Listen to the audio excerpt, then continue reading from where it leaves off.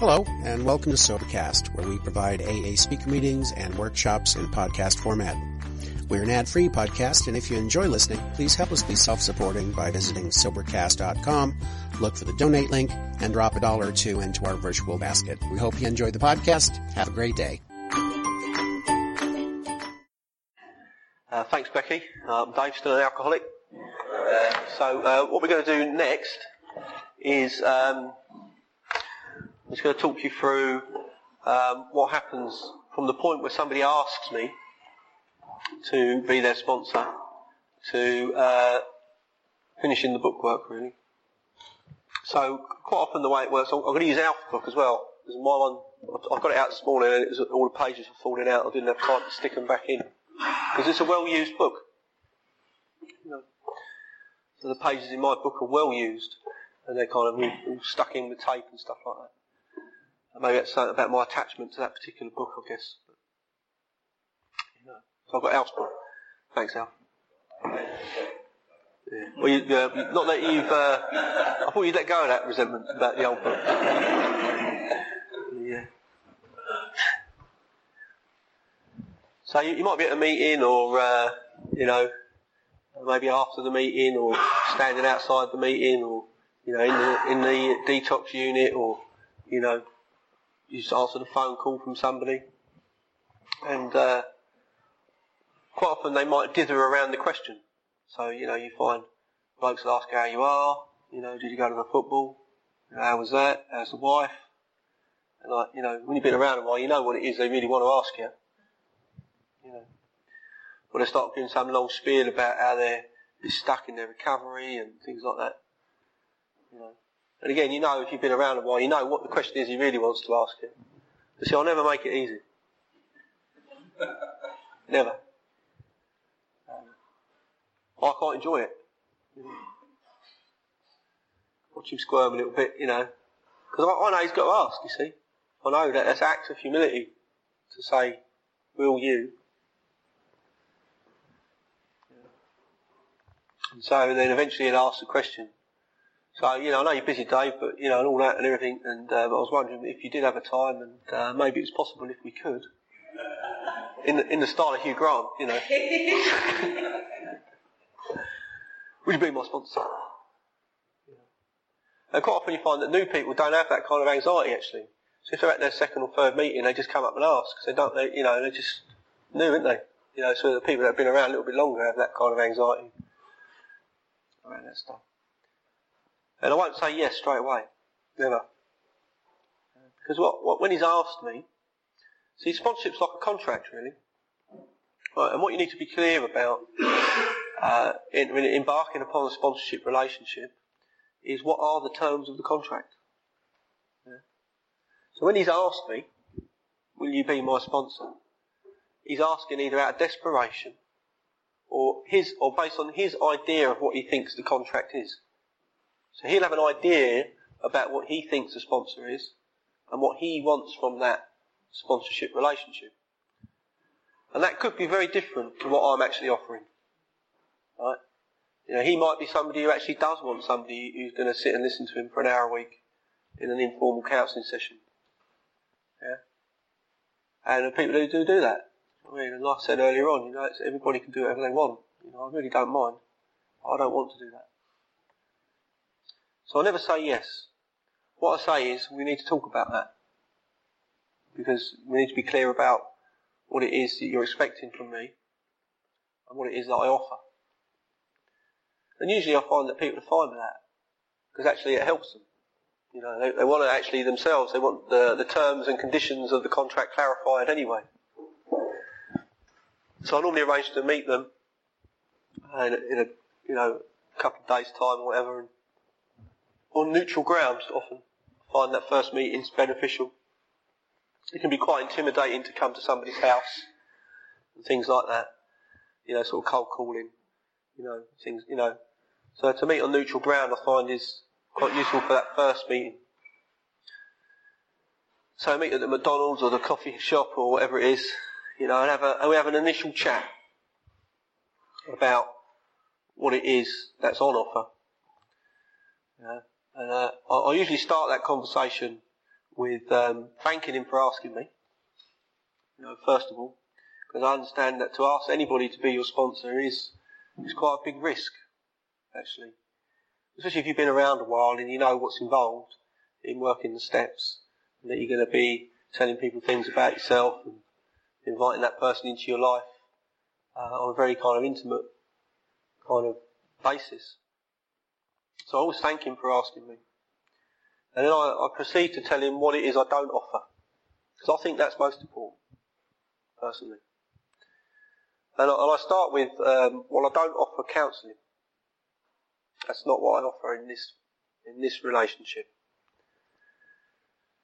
And if you ask for clarification around that, I'll say, person-centred counselling is really useful in some situations in life. I've accessed it in recovery for various things, and can be really helpful. I found it helpful. But as a sponsor in AA, it isn't what I offer. Like, that's not what I offer. So, if you think that's going to be helpful for you, then please go and find somebody who can do that. And you can do it as well as. See, it's not about saying that I want to do the AA steps and that means I can't do anything else. You can do the AA steps, and you can do person-centred counselling, you can do CBT, you can do psychoanalytic therapy, you can do whatever you want. Well, actually, that's up to you, isn't it? I mean, there's many ways to heal a human being, and so I make it clear that I don't offer that. I make it clear that I won't offer him any financial advice. I'll explain to him that being as I've been bankrupt in my life, I figure that's lost me the right to advise anybody about managing their finances. But, if he's got problems with his finances, then maybe he should go and speak to there's various agencies around that can offer that service for you, Citizens Advice and Consumer Credit Counselling Service. It could help you with that kind of stuff. I don't offer relationship advice. I don't do that. If he's got problems with relationships, usually they have. Usually the problem is the relationship that they've got, or the problem is that they haven't got a relationship. Anybody relate to that? They're both relationship problems, aren't they? I don't offer any advice about that. There are organisations in society that can do that. Relate as one. Offer marriage guidance and things like that. I don't offer marriage guidance. I'm happily married now. But to get to the point where I've been happily married, I've had some disastrous relationships. So, I'm an expert on relationships because I've had loads of them. It doesn't mean I can give advice about them. So I don't offer that kind of advice. And then I say to them, I don't actually offer any advice at all. And they say, what? I say, well, I don't do financial advice, I don't do relationship, marriage guidance advice. And actually I don't do any advice. Outside of that arrangement either, I don't do any. They say, what do you mean? And I say, well, my position with this is that your life's your life. Decisions you make are your decisions. You own them, not me. I'm not making your decisions for you, because then you can come and blame me later when they go wrong. Why would I do that? I said, and also I understand, because of the time I've been sober and things I've seen, in that in some situations you might be the best person to make your decisions rather than somebody else. See, there's a lot. Some people in AA talk about the sponsor always knowing better, and I dispute that. Does he always know better? I've got 2 psychology degrees and a master's degree in social work, and my first sponsor was a gangster who'd read 1 book. Does he know more about behavioural psychology than me? Probably not.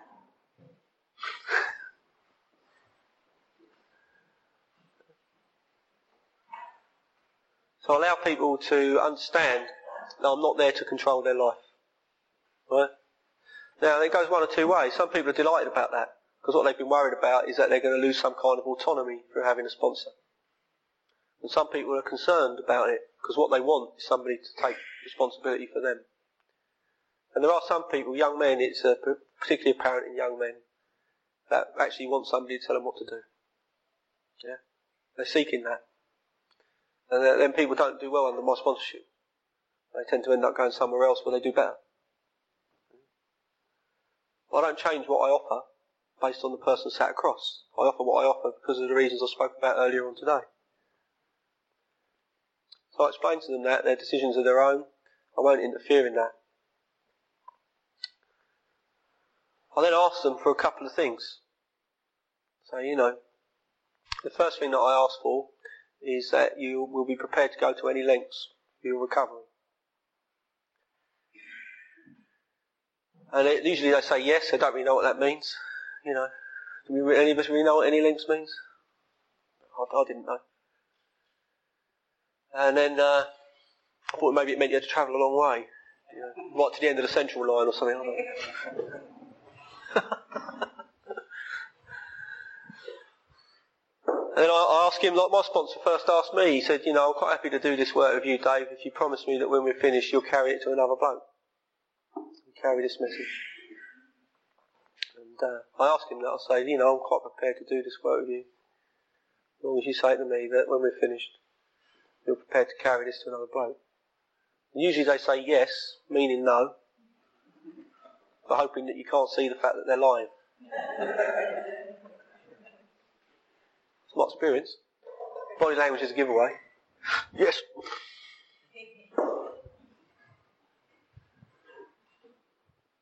And, when I shared the story earlier on about the first bloke that asked me, so my sponsor said to me, why don't you do it? It might make you learn this program you've been talking about, Dave.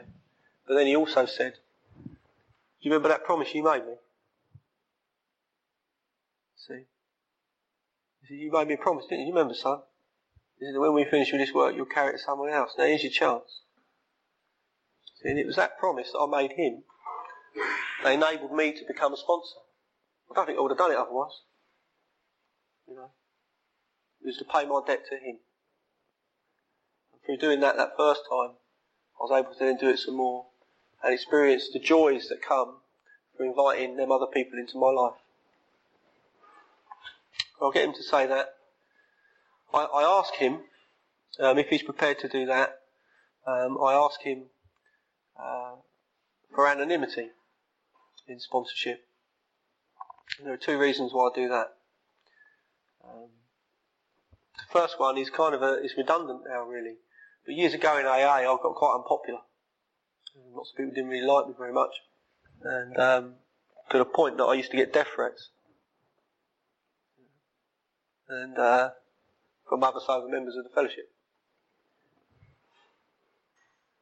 So I wouldn't want the people that I work with to have to experience that. I say, look, to protect yourself, if someone asks you who your sponsor is, just tell them it's none of their business. Yeah. And then the second reason is about my ego. Yeah. So, I don't want to be in a position where I'm the big I am with all these sponsees thinking that I know everything. So nobody knows who I sponsor. It's very difficult for that to occur. So I ask for that anonymity. But the bottom line is, if people are asking you who your sponsor is, well, it's none of their business really, is it? There are some people who like to use the sponsor like a top trump card. Do you know what I mean? You're talking in your meetings in AA, and so-and-so says, well, my sponsor's this person. Oh, yeah, but I've got this person. And he goes 270 miles an hour, whereas your one only goes... Yeah. Do you know what I mean? Yeah. It kind of helps prevent that as well. A little bit. So then he's sitting there and he's either wants to do it or he doesn't. Right? That's the reality, isn't it? I explain what I offer. I say what I offer, so this is what I don't offer, these are the things I require from you, and this is what I offer. That's a journey through the book Alcoholics Anonymous. I would expect you to come to me once a week, and we will read through this book, and as we go through the book, we will take the actions that the book suggests. And sounds quite simple. And then we might have some general conversation, and he's keen often to proceed straight away. Or to give me an answer that, it's quite difficult to say no when somebody's sitting across from you. Right? So I'm aware of that. So I say to him, look, don't give me your answer now. Right? Go home, sit on it for 2 days, a couple of days, 48 hours. My mate Daniel used to say, think on something for 48 hours before you make your decision. A lot of things change in 48 hours. And then give me a call. We'll see where we go. A lot of the time, they ring up and they say, I wanted to ring you yesterday and I really want to do it, But I have had a few people that after thinking about it for 48 hours have realised that isn't really what they want from that relationship with a sponsor. They want something different. And they continue to seek that, they'll find someone else to facilitate that. So if everybody did exactly the same thing, I think in some way, shape or form, AA would be diminished by that. So if everybody did it exactly the way that I did it, there'd probably be a whole load of people that really wouldn't be effective for, actually. Yeah. So it's about, for me, it's about remembering that and encouraging that man then to find where he needs to go. And if he asks me, I might offer him some suggestions. He's saying, well, that's not really what I'm looking for. What I'm interested in is this. I said, well, maybe you should go to this meeting, or I've got this bloke here, this number, maybe you should ring him. That kind of stuff. And then we'll arrange to meet the following week. I usually only meet with people for no longer than about an hour and a half. And my experience, the reason why that is that my experience working with people is that that's pretty much the limit of anybody's concentration span, especially when they're new. You're lucky to get an hour and a half out. I used to, and I've done a few times when the situation has warranted it, taken people through the program in a day. I've done that a couple of times. Well, there's friends of mine in fellowship, other fellowships who do that. It can be a valid way of doing stuff. I think often what goes wrong down the line is that person doesn't have a structure that they can pass on, and often they don't make very good sponsors themselves. So I think that meeting with people in a structured way over a course of weeks, I found, then gives them some kind of framework which they can rely on when they're frightened to do it as a sponsor. Not having to rely on their memory of one day's events. So we meet the first time, and the first sit-downs, often he's a bit nervous. You come round, we'll have a cup of tea, make a cup of tea, have some general conversation. He's got his big book.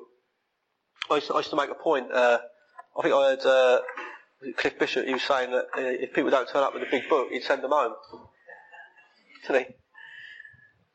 And then, so I did that once. Some bloke turned up once. He didn't have his big book with him, and I sent him home. And I was sitting there, I'm thinking, that's stupid, I've got 4 big books on the shelf.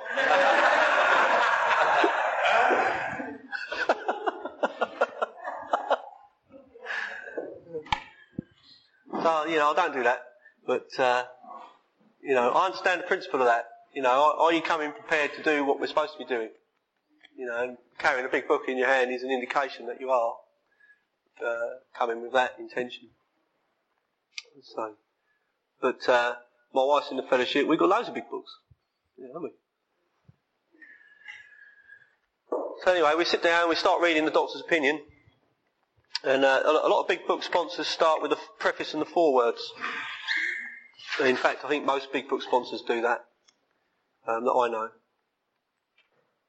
The reason I don't is that my experience has shown me that quite often I'll only see somebody once, for whatever reason.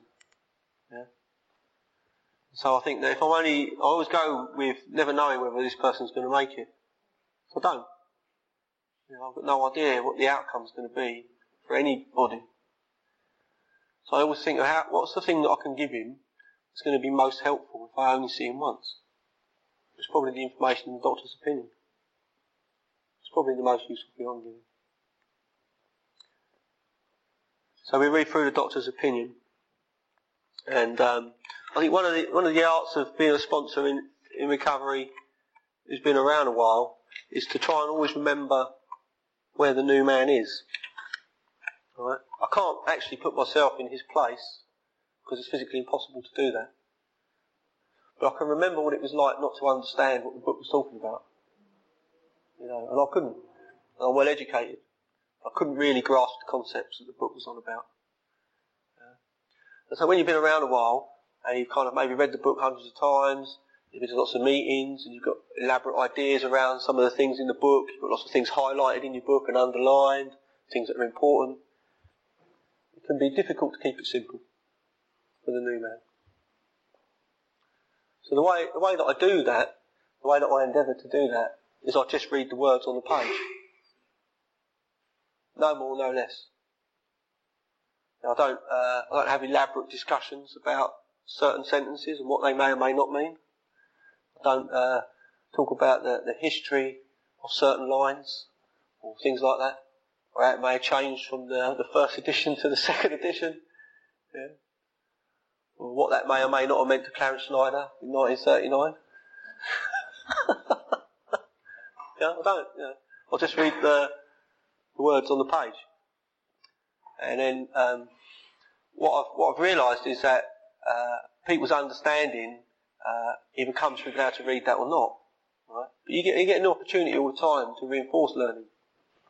So I'll read through it once with them, and I do the reading. And the reason I do that is that what I've found, I know that some sponsors, they share the reading, so they do a page each and stuff like that. And, it's perfectly valid. But what I've realised over the years is that quite often some people are anxious about reading. Some blokes I've worked with over the years haven't been able to read at all when they come to AA. Things like that. So it's, I'll take the pressure off of them and I'll do the reading. Yeah. Also, they need to be able to listen and try and absorb some of that information. Not be concentrating on being able to pronounce a word properly. Worried about what I might think of them if they stumble over a word and things like that. So I try and be considerate of that. And I just do the reading. And so then the challenge as a sponsor, see, how many times have I read the doctor's opinion? Hundreds. Right?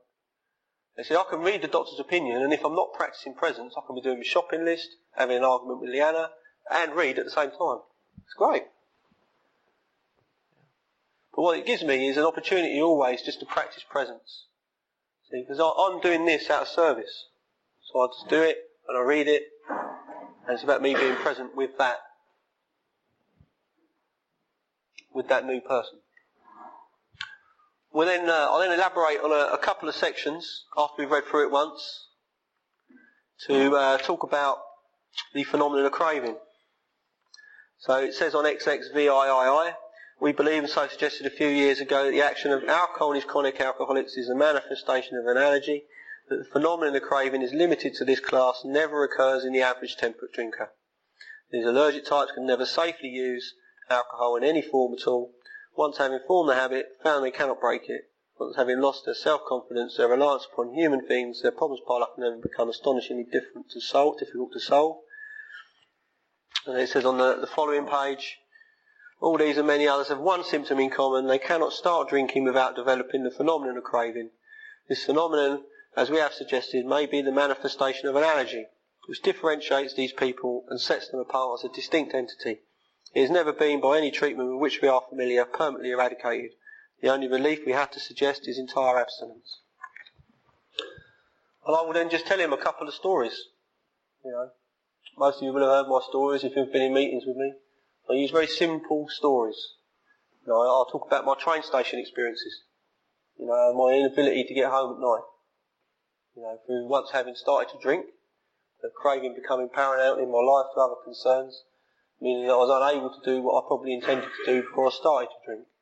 And the reason why I picked the simple stories is to avoid the kind of war story top trump thing that we do. Do you know what I mean? Because everybody will identify. If they're an alcoholic, everybody will identify with lack of control. Right? When you start to drink, having a lack of control over the amount that you drink. Not everybody will identify with going to prison, beating your wife, crashing the car, losing the job. That stuff happens as a consequence of being unable to control the amount. But it's about the key things about control. I never talk about the quantity that I drank, because I understand that for people, they're hooked up on that when they first come in.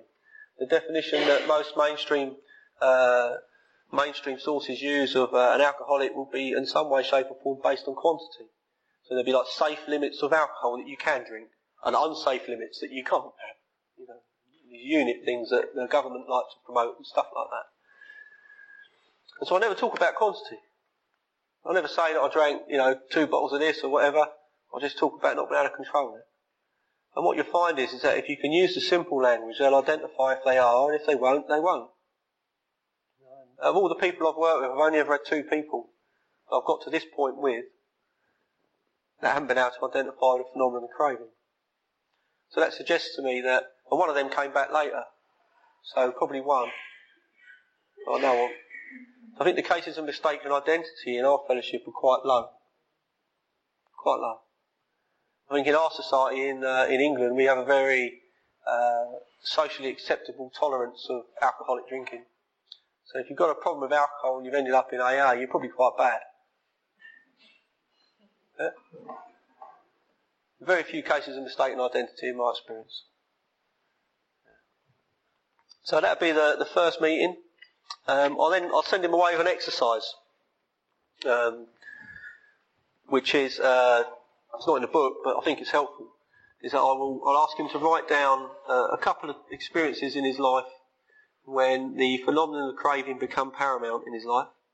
Right? So that's a couple of times when he's gone out to drink, but expecting to come home at a certain time or do something different. Just 2 experiences. I'll get him to write down the 5 most insane things he's done whilst drunk. Crashed a car,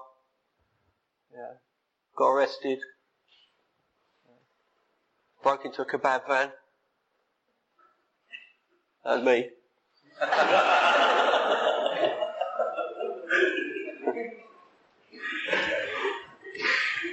Stole a camel. That was me.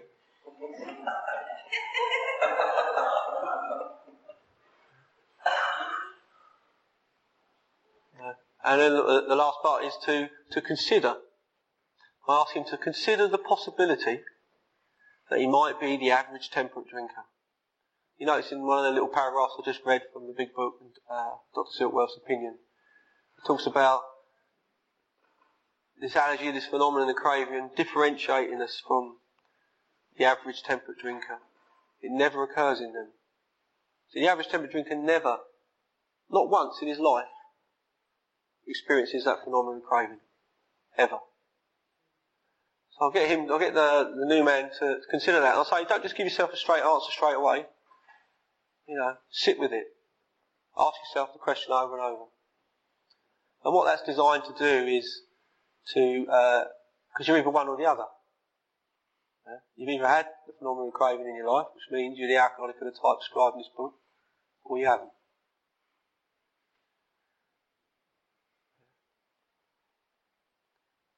So is it possible that you could be the average temperate drinker? And by thinking about that, he may be able to surrender to the idea that he's an alcoholic. Helps with that. I'll get him to come back the following week, and then the following week we do chapters 2 and 3 together. And the reason why we missed Bill's story is because, again, like I spoke about before, I might only see him twice. Yeah? If you come back the second time, there's no guarantee he's going to come back the third time. So what's the next most important information I can give him? Chapters 2 and 3. So I've given him the first part in the first week, the physical. Second part, second week, is the mental. See, chapter 2 introduces us to this concept that if the problem was just physical, all he'd have to do is choose not to drink and he'd be alright, wouldn't he? That's it, isn't it? If you just got physical, you just got the allergy going on, choose not to do it, don't come to AA, Bob's your uncle.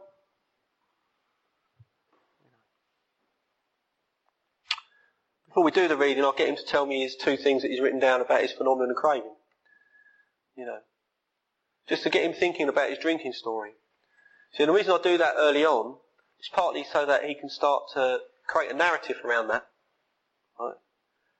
Because what makes you most effective later on as a sponsor, if you've got a clear understanding of your own drinking story. If you haven't, you'll never be able to help people in here. That's my experience. So lots of really spiritual people who don't understand their drinking story can't really help people in here.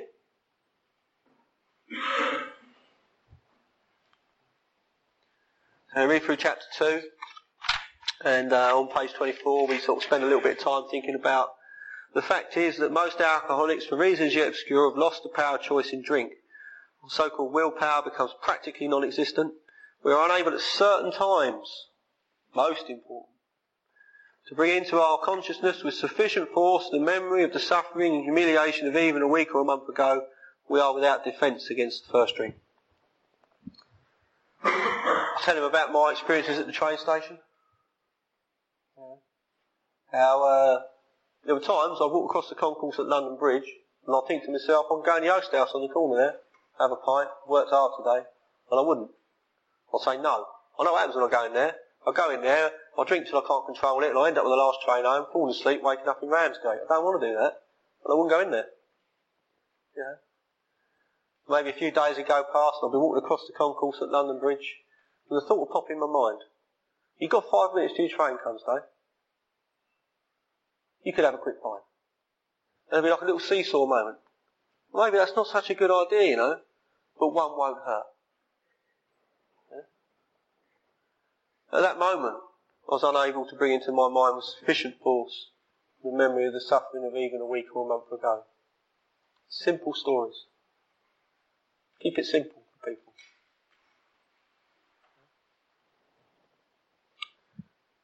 We get through that chapter, so I've introduced him to the idea of the insane twist of the mind that precedes the first drink in chapter 2, which is the intention of chapter 2.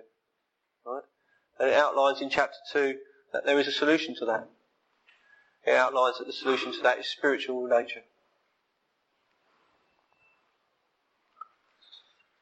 At the end, when we finish chapter 2, we normally make a cup of tea, and I'll get him to tell me his 5 most insane things that he's written down from the week before.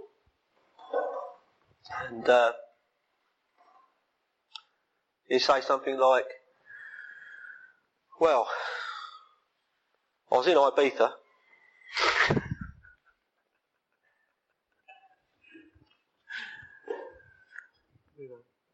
And I had a few drinks and I beat my mate up.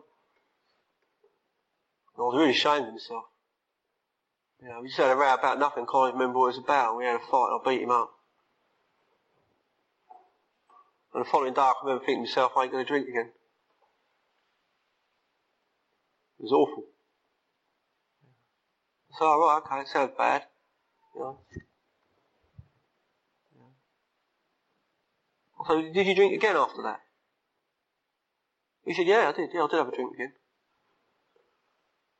So the next time you picked up a drink, what was you thinking? He said, what do you mean? What do you mean, what was I thinking? I don't know, he said, I don't really know. I said, no, okay, well, think about it. The moment before you picked up that first drink, what was going through your mind? I don't know, it was just what I was going to have a drink. Enjoy myself, have a night out. So was you thinking about beating your mate up? Was you thinking that you're going to go out tonight and kick the shit out of your mate again? No. Wasn't really, no, it wasn't. It wasn't in my mind. Okay. I'll get him to tell me another one. Yeah. Got arrested for drink driving. Lost my licence, which meant I lost my job. Oh, that's serious, isn't it? Did you drink again after that? Oh yeah, I had a drink. I had a drink the next day. So what was you thinking when you had a drink the next day? What was going on? What, before I had a drink? I said, yeah. He said, I just wanted to get rid of the hangover. I said, was you thinking about what the consequences might be of you having another drink? He said, no. No, not really. No, not at all. Then he says, I said, what's the next one? Oh, I said, bad one, he says. I got drunk in blackout, beat my wife up.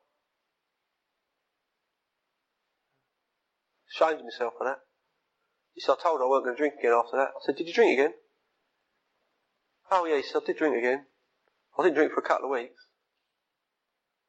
I said, what's going through your mind when you picked up a drink the next time? He said, I just ended up in the pub with my mate, and he offered me a drink and I took one. I said, what was you thinking? He said, I just thought I'd have a drink. I said, was you thinking about your wife or what might happen after you drank? And he said, no. I started to introduce him to starting to think about the mindset of the chronic alcoholic.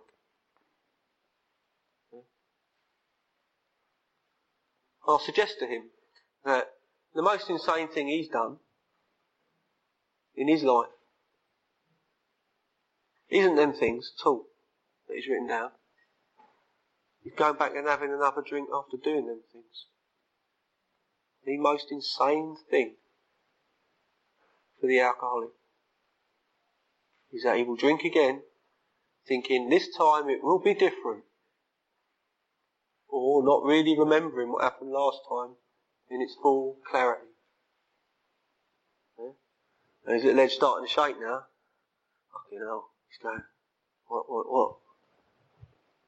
Yeah. If you know this stuff, you learn it, right, and you get good fluent with your own stories, you can enable a surrender moment in people with these chapters. They're most important. Don't skip them. See, sponsorship for me really took off when I started doing all of this stuff at depth. Yeah, I used to think the important stuff came in steps 3, 4, 5, 6 and 7. It isn't. Most important stuff in this book is step 1. Which is why most of it's about step 1. Yeah? Don't ever think it's a waste of time. So anyway, we then move on to chapter 3, and his little head's spinning a bit now. And chapter 3 piles it on. Piles it on. Fantastic chapter. You know? We go through that chapter. It defines alcoholism. You know? Says the first step is to concede that you're an alcoholic, which is what we're doing with him now. We're teaching him what alcoholism is. Yeah? Gives 2 relapse examples in that chapter. A guy called Fred, a guy called Jim. One of the big myths in the fellowships is that you're going to get a warning. And often some of the language that we've used in the fellowships has enabled people to think that that's the case. You know, we talk about the condition being a physical allergy and a mental obsession. And the problem with using that language is first of all, it's not in the book. In one of the 4 words it's used as a phrase, mental obsession. And in the main text, it's not used as that. The mental part of our condition isn't called a mental obsession. It's called no effective mental defence. And the reason why it can be misleading is that people relate that language to the idea of other types of obsession that they have. You know, obsession with the girl, the football club, the preoccupation with it. You know, think about it a lot. It's on my mind a lot. I'm obsessed with it. It's all I think about. And so often they say in the rooms, the obsession's been removed. Makes you feel safe, doesn't it? Obsession's been removed, don't got it no more, don't think about it anymore. It's gone. Yeah. Which is nice. But it isn't that makes you powerless. And the danger with thinking that it was that kind of thinking that makes you powerless is that it leads you into a false sense of security and make you think that you'll get a warning before you drink. That I'll wake up one day, it'll be all over me like a rash. I'll be obsessing about it and I'll be able to up my meetings and ring my sponsor. Wilson smashes that in chapter 3. Smashes it to bits. There's 2 examples. A guy called Jim. He got up in the morning, no intention of drinking. Wasn't all over him like a rash, just went into a roadside place that sold liquor. I think we call them pubs, don't we? Right? And he had a sandwich, looking for a customer. I don't know, do you sell cars in pubs? I don't know.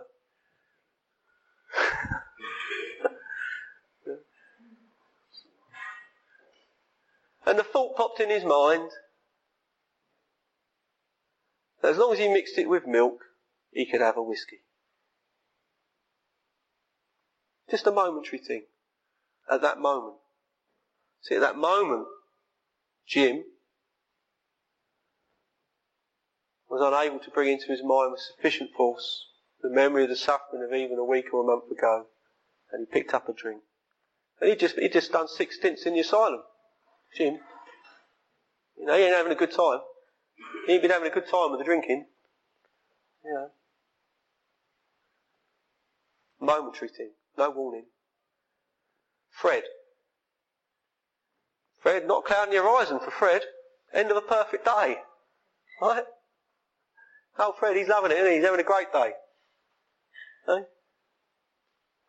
couple of cocktails with dinner won't hurt. Maybe a highball. A thought as he crossed the hotel lobby. No intention of drinking that day, none. See? And if you can read through this stuff, with that man already in a position of kind of starting to understand the mindset of a kind of alcoholic, you can watch him surrender in front of your very eyes. I've seen it happen. I've seen it happen to people with 20 years sobriety. Been in AA 20 years. Sat with me with this book. Surrender in front of my eyes. Weeping their eyes out. Not understanding how they've been able to stay sober as long as they have.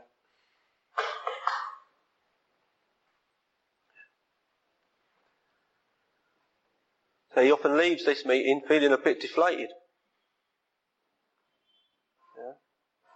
But I say to him, it's okay.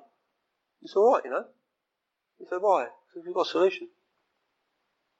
We're alright. We're going to do alright. Do you think this is true for you? Yeah, it is. Yeah, I can see now clearly that when I started to drink, I had no control. When I stopped, I had no power not to start again. He comes back the following week. We do Bill's story. We're going backwards now. So he's got the important stuff, and we go through Bill's story. We read through Bill's story, and I'll point out to him in Bill's story the various occasions when Bill's relapsed, experienced no choice, and when he's started to drink and got no control. I know some of you get hooked up on this kind of idea of the alcoholic personality and the defects of character stuff. And although that might be true for you, it's not really an important part of this for the newcomer. The early chapters of the book talk about drinking. What he wants when he comes here is not to drink.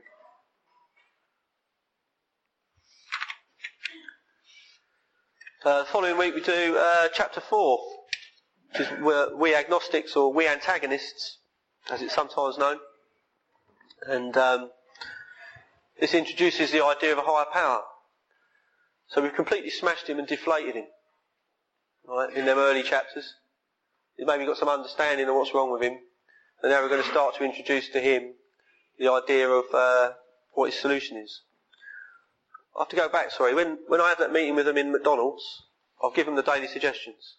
So he's praying every day, he's writing a gratitude list, he's reading the big book. I suggest that he rings me, I don't insist on it. Some people do. I've only ever had one bloke all the years I've done this who's rang me every day throughout the course up to step 9. Everybody else has missed or stopped doing it. And it's there if you want it, isn't it? It can be a useful thing to get into the habit of ringing your sponsor. I think especially for men, because quite often, I'm not likely to ring you when I'm in trouble. I'm too prideful. So if I'm in the habit of ringing someone, I'm more likely to ring somebody if I'm having a difficult time. So we agnostics, we start to introduce the concept of a power greater than yourself, being able to solve all of your problems. Not just your alcohol problem. That's what the book says, doesn't it? It says, right, God solve all your problems. Big promise, isn't it?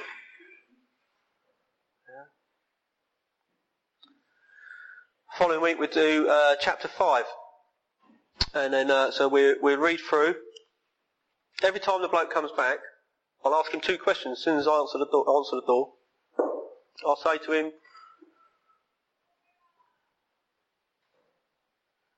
Why is it not safe for you to drink alcohol? You say, what? When you first do it? You say, I don't know. And so is it because when you put alcohol into your system, you trigger off this phenomenon of craving, which means that you find it difficult to control and moderate the amount that you drink? And he said, yeah, that's it. I said, give me an example of that. And he's written out to you, see, earlier on. And he'd say, I used to go out to the pub Friday night and I do this. Starting to learn his story. And I say to him, why is it that you're unable just to rely on choosing to leave it alone? Why is that? Is it because of the strange defence spot?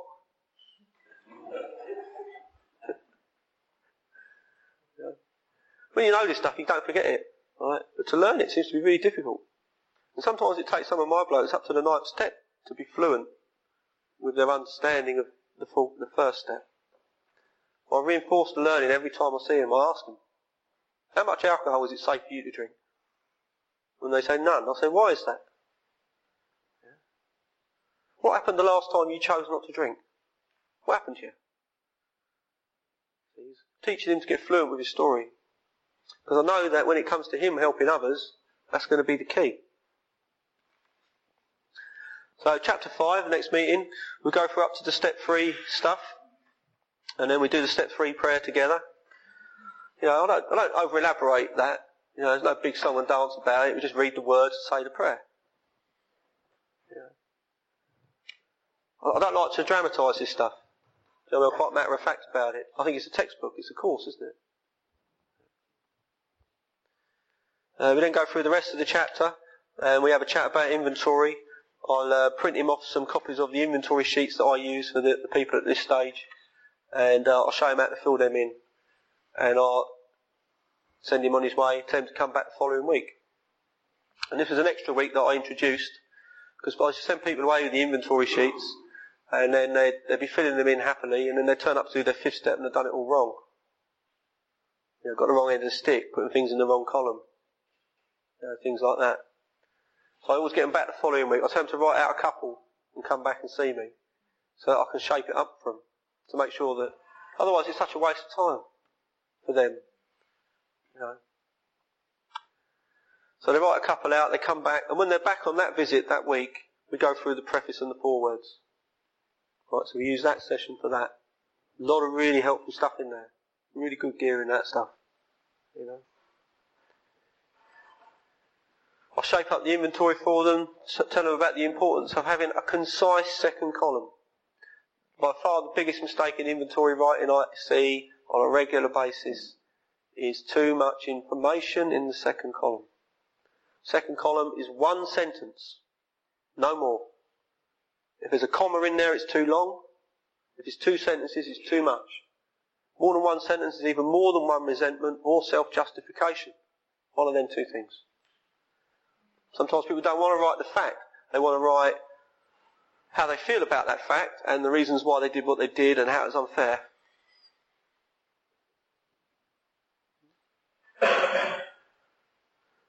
The trouble is, if you can't write a concise second column, your third column would be inaccurate and your fourth column would be misleading.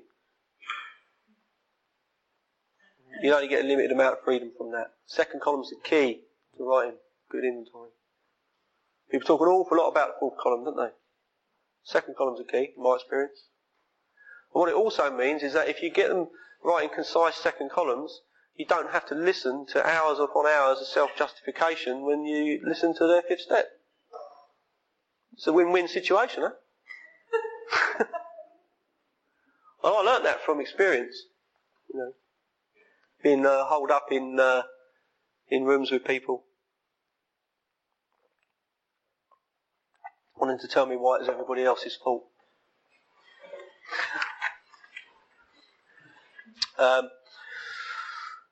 Normally people are a bit, they think, well,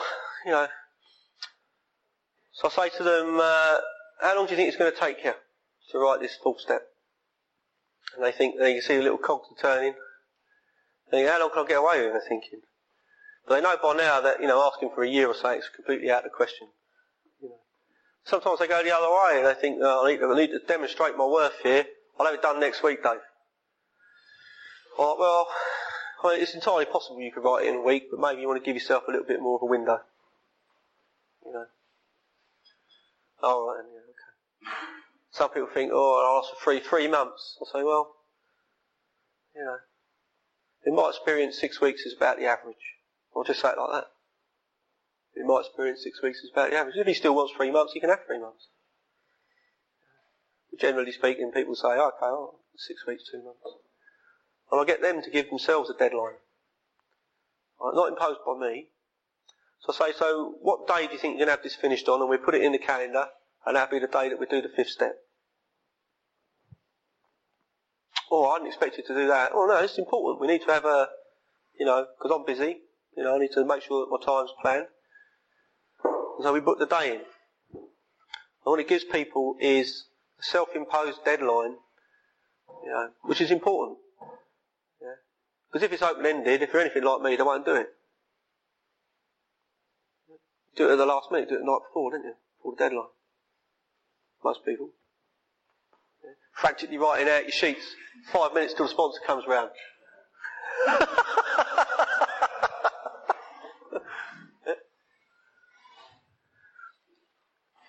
So we arranged to do the 5th step, and I hear people talking about doing the 5th step when they're driving in the car and things like that, and I'm sure it's entirely possible to do things like that, and I think it talks in the book about it being a life or death errand. Life or death, serious business, eh? Life or death errand. And so I'll give it a bit of reverence, really, So I don't over-dramatise the text, but I treat the 5th step process with a bit of sacredness, really. I give it a bit of respect. And I ask the man where he'd like to do it. And I say to him, there's some places that often I go with people where we do it. You can go there if you want. If you'd rather do it at home, I'm happy to come to you. It's the one time I'll go to them, and I'll do what they want. So he's comfortable. Quite often we go down to Aylesford or somewhere like that. He might have a place that he wants to go to. And I'll ask him, when he's coming up to that finishing point, how many sheets have you got? See, I've got good at this now. I know how long it takes. He says 562. Oh, fucking hell.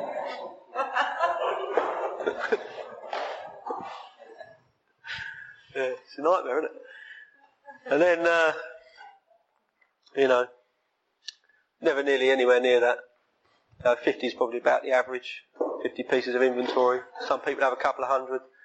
I've had blokes that have literally had half a dozen pages of A4. That's it. And you know what? Right, the difference that makes in a person's recovery seems to me to be none. Right? What it's about is whether you've given it your best shot, done it to the best of your ability, not left anything out on purpose. Yeah? Inventory is an acquired skill. I never criticise people's inventory at this point. When I'm listening to their inventory, I don't tut and say, you've messed up the columns. I just sit and I listen. Yeah? A lot of people have had judgment all their life.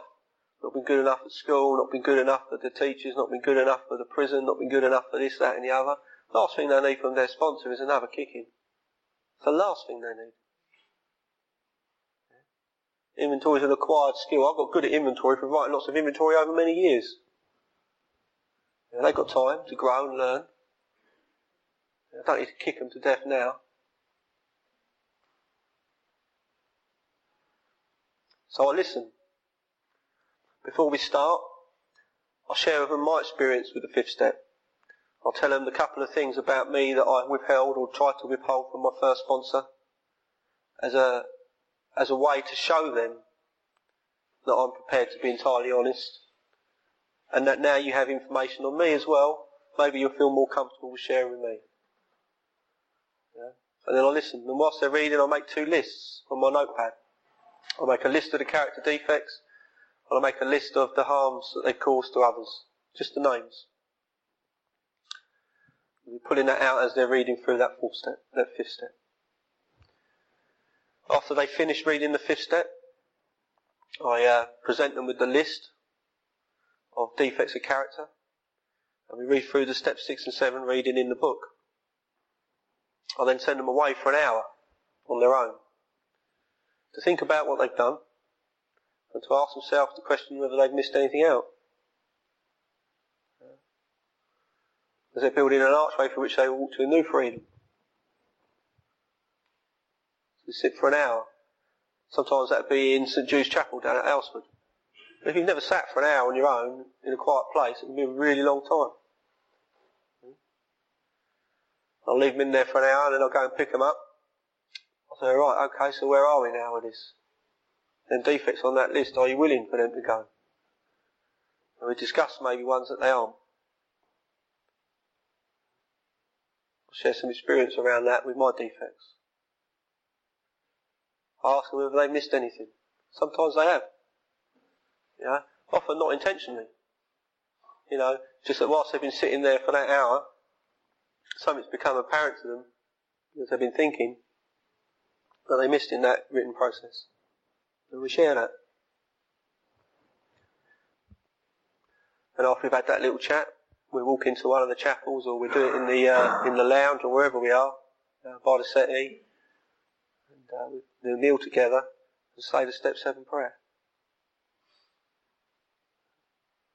So one day, that's all. It's often just a few hours. Steps 4, 5, 6 and 7. As we're going away or driving home, as I'm leaving, I'll give them the Step 8 list that I drew out as they were reading. I'll tell them to come round the following week. We do the Step 8 and 9 reading in the big book. I'll give them some sheets that I've written for them to prepare their Step 8 inventory on. And the way that I look at that now is that there's 4 columns in that. I like 4 columns. And the first column's about the person or the institution that you cause harm to. The second column is the nature of the cause of the harm. Did you interfere with their self-esteem, their relationships, their ambitions or their emotional security? Did you steal money? And the third column's about how did that affect you? See, this is to get people thinking about, you know, when we harm others actually has an effect on us. There is no free ride. I didn't realise that. See, when I harm other people, it affects me. And then I'll get them to consider what it would have been like if somebody had done what they'd done to them. Walk a mile in that other man's shoes. What would it have been like? How would you have felt if someone had done that to you? And the point of that exercise is it's a willingness tool. Right? Just to shift the consciousness another little degree so that you can become entirely willing to do them Step 9 amends. And they come round with that piece of work and we go through them all one by one and we discuss the options for making amends. And there's 3 ways of making amends. There's direct amends wherever possible, as guided by the book. There's indirect amends where that's not possible. Or sometimes you can do both. Because indirect amends can be ongoing. And when neither of them 2 things are possible, you can hand it over to your higher power. And we discuss each situation in turn, using the guidance in the book and my experience. We draw up a list of action, plan of action for the man to carry out. And one word of caution I'd give to all new sponsors. You know, you don't have to have all the answers. Right? Now, if you don't know at that meeting what you think is the right course of action, sit with it. Both pray on it for a couple of weeks. Take some counsel from somebody else. Yeah? There's no emergencies in AA as such in that amends process. A few weeks here or there ain't going to make much difference. Some of my amends are outstanding for 20 years, you know, because they happened a long time ago. So waiting a few weeks either side of that, it's not going to make much difference. I think it's where sponsorship comes into its own in that Step 9. You know, I think my sponsor was useful, very useful. Some of the guidance that he gave me was life-changing. Yeah. So we learn this stuff as we go along. Hand in hand, shoulder by shoulder with the new man, we work together. You know, I became a good sponsor through being a sponsor. I didn't start off as a great sponsor. You know, I did my best. He goes and makes them amends, and now I start to eke out the time between our meetings. So you talked earlier on about there being a dependency, you know, or the potential for dependency because of the power imbalance in the relationship. And so I start to increase the length of time between our meetings. So rather than, he's got used to coming around every week. I mean, that's what he's been doing, hasn't he? He's come around every week pretty much. So the next meeting will be in 2 weeks, and then the next one after that will be 3 weeks, the next one after that will be 4 weeks, then it'll be 6 weeks, then it'll be 8 weeks, and then I won't see him probably. Unless he wants to. I'll gradually ease myself out of their life. So the next meeting we do steps 10 and 11 together in the big book.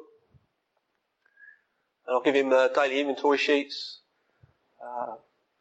Talk to him about following step 11 guidance in the big book.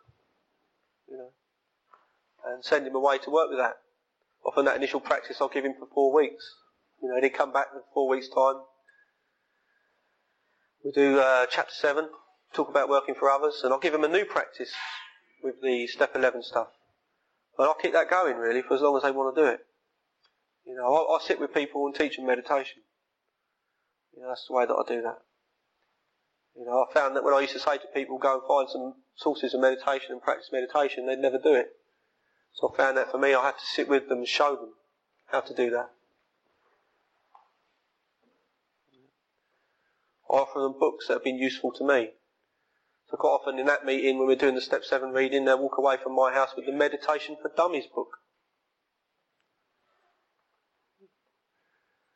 You know, I remember there was a bloke that I worked with, and I was around his house, and he was about 8 months sober. He said, I read this really excellent book on meditation, Dave. I said, oh yeah. Yeah, Meditation for Dummies, have you ever read it? And I thought, does he know who he's talking to? But, you know, I kept me cool.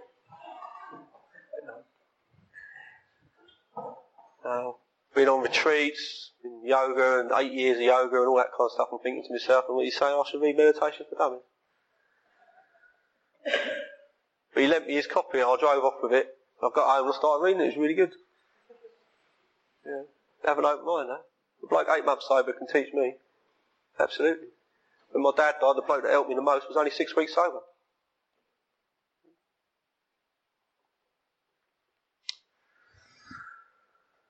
So I'll give that book. I'll pass it on. I bought a job lot of them on Amazon. You know, I'll charge people for the books. You know, I don't give them because I can't afford to do that. Yeah. So I say, you can have this book, you've got to pay me for it. You pay me when you've got the money. You know, because otherwise you can end up in a situation where the sponsee down the line thinks he has to give them away. Yeah, it's a financial burden, isn't it? He might be skint. I mean, I can probably give away a few books. I ain't completely broke. I wouldn't want to pass that on as a message to that other person. And we continue down that path. We talk about chapter 7, and I'll talk to him when we read through that chapter about the context of that chapter and how things have changed in AA. See, when that chapter was written in 1939, the route into AA for most people was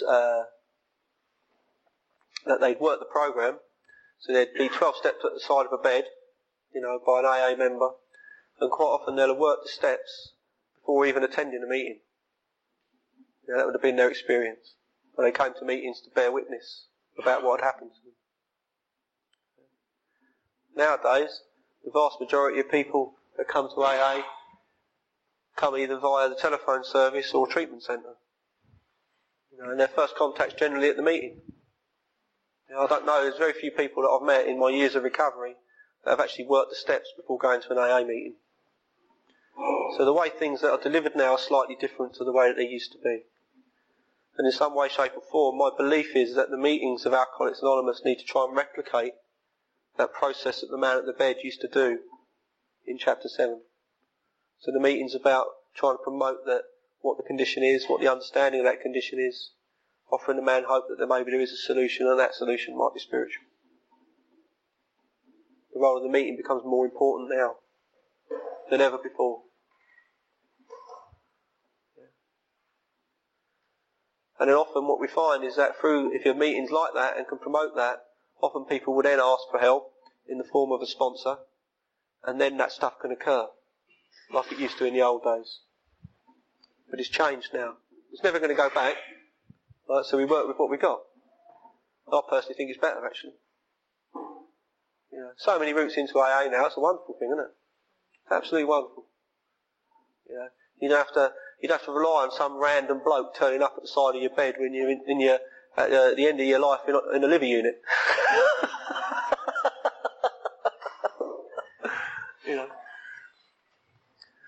So, and then I'll send them away with a different type of meditation maybe after that meeting to practice for a few weeks, get some experience with a different way of meditating, and get him back in 6 weeks' time, and we'll do the chapter to the wife, family afterwards we do, and the vision for you. I don't normally go through the chapter to the employer. I have in recent times stopped going through the chapter to the wife as well, but I do promote that they read that on their own time. But I read through the family afterwards with them, and I'll read through the vision for you, and then what you find is that process altogether takes normally about 3 to 4 months. And then it might be that after that, you'd have some various sit-downs with meditations and inventories and stuff like that. But gradually I'll increase the period of time between contact. So I'm constantly easing the man away from me, helping him to rely on these tools of recovery. And then, for a lot of people that's all they want. There's been many, many men that I've sponsored who've never wanted anything additional to that. So my involvement with them has been like for 3, 4, 5 months. And they've gone on and lived their life, and I don't hear from them anymore. There's some people that have wanted ongoing sponsorship in the form of spiritual guidance, and I'll offer them the stuff that I found useful to myself. I'll always encourage people to follow their own conscience as well. I don't think that this stuff's about any kind of rigidity for me. If you pick up a book that inspires you, just because your sponsor's not read it or not recommended it, doesn't mean it's harmful. It's about what you want to do with that. But I will pass on things that I found useful and work with people for as long as they want me to, really. Other ways of writing inventory, different ways of doing stuff that I've learned over the years, extended third column processes, ways of looking at some of that spiritual malady stuff that we call in AA, current agnosticism around various behaviours and things like that have nothing to do with drinking, that are often about later recovery and ongoing change through that spiritual awakening. And I'll pass on everything that I know, free of charge. Costs nothing. Marvellous, isn't it? What do I get out of that? I get to be free. Right? I get to grow with people. I don't impose myself. Sometimes I do think that some people would be better off if they read certain books, things like that. But I'm mindful of the fact that it's up to them. They don't have to. Somebody give me a copy of The Power Now. The bloke that gave it to me was only a year sober, so I stuck it on the shelf. It was on my shelf for 3 years, that book. And one day I picked it up, started to read it, and it changed my life. So I'm aware, that for people, things come in their own time often. There are blokes that I've worked with, I've had no contact with for a few years maybe. One day they turn up on the drive, come in for a coffee, and we start again. It's a new deal. As long as they want it, I'll never bring it to them. I encourage people to seek a new experience. There's some blokes I actually think I've been sponsoring them far too long. I should probably go somewhere else, but I would never say that to them. Because it's up to them.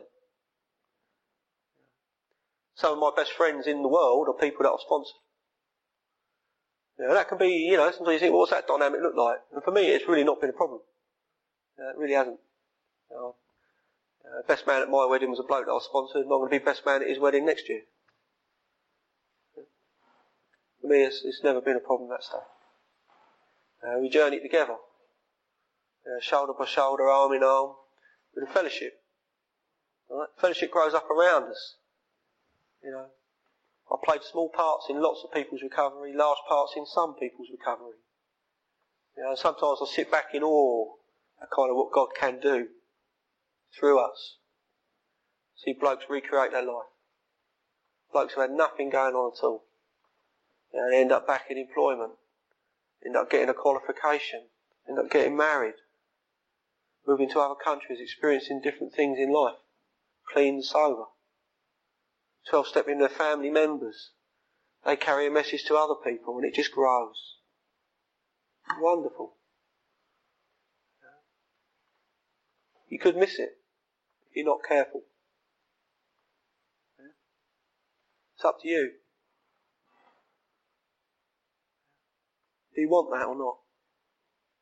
That's all that's required. There need be no fear around being a sponsor. Just use the book. Just use the book. Do what the book says. If you're uncertain, ask somebody else. Have a go. If you really want to help people, you'll find people to help. You will. They'll come to you. And you will help them. And you'll see people recreate their lives. You know, I was at a meeting last night and there was a couple of people there that I hadn't seen for 7 or 8 years, you know, and we used to knock around together years ago and stuff like that. It was just marvellous, just catching up on what happened in the last 7 or 8 years in these people's lives and my life, and kind of how we're living, right? So what is all this about, really? Why are we here? What are we doing in this room? What's the point of all of this nonsense I've been talking about?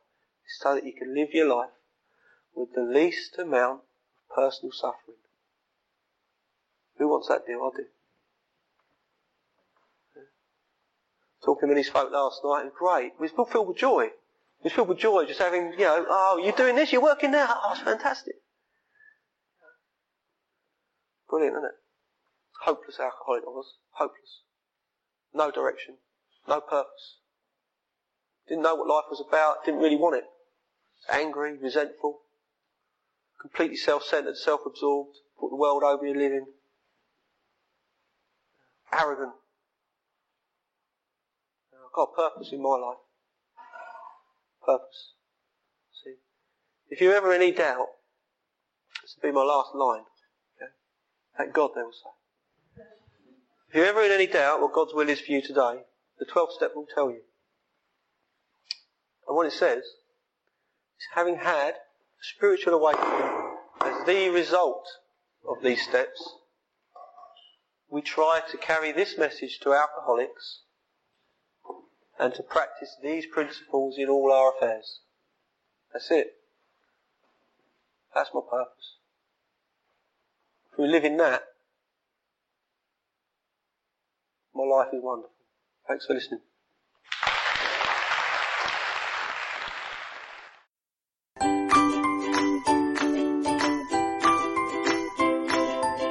Thanks for listening. I hope you enjoyed the podcast. Sobercast is ad-free, and we'd like your help in order to keep it that way. So if you'd like to help us be self-supporting by pledging $1 or $2 a month, visit Sobercast.com and look for the donate links. Thank you very much.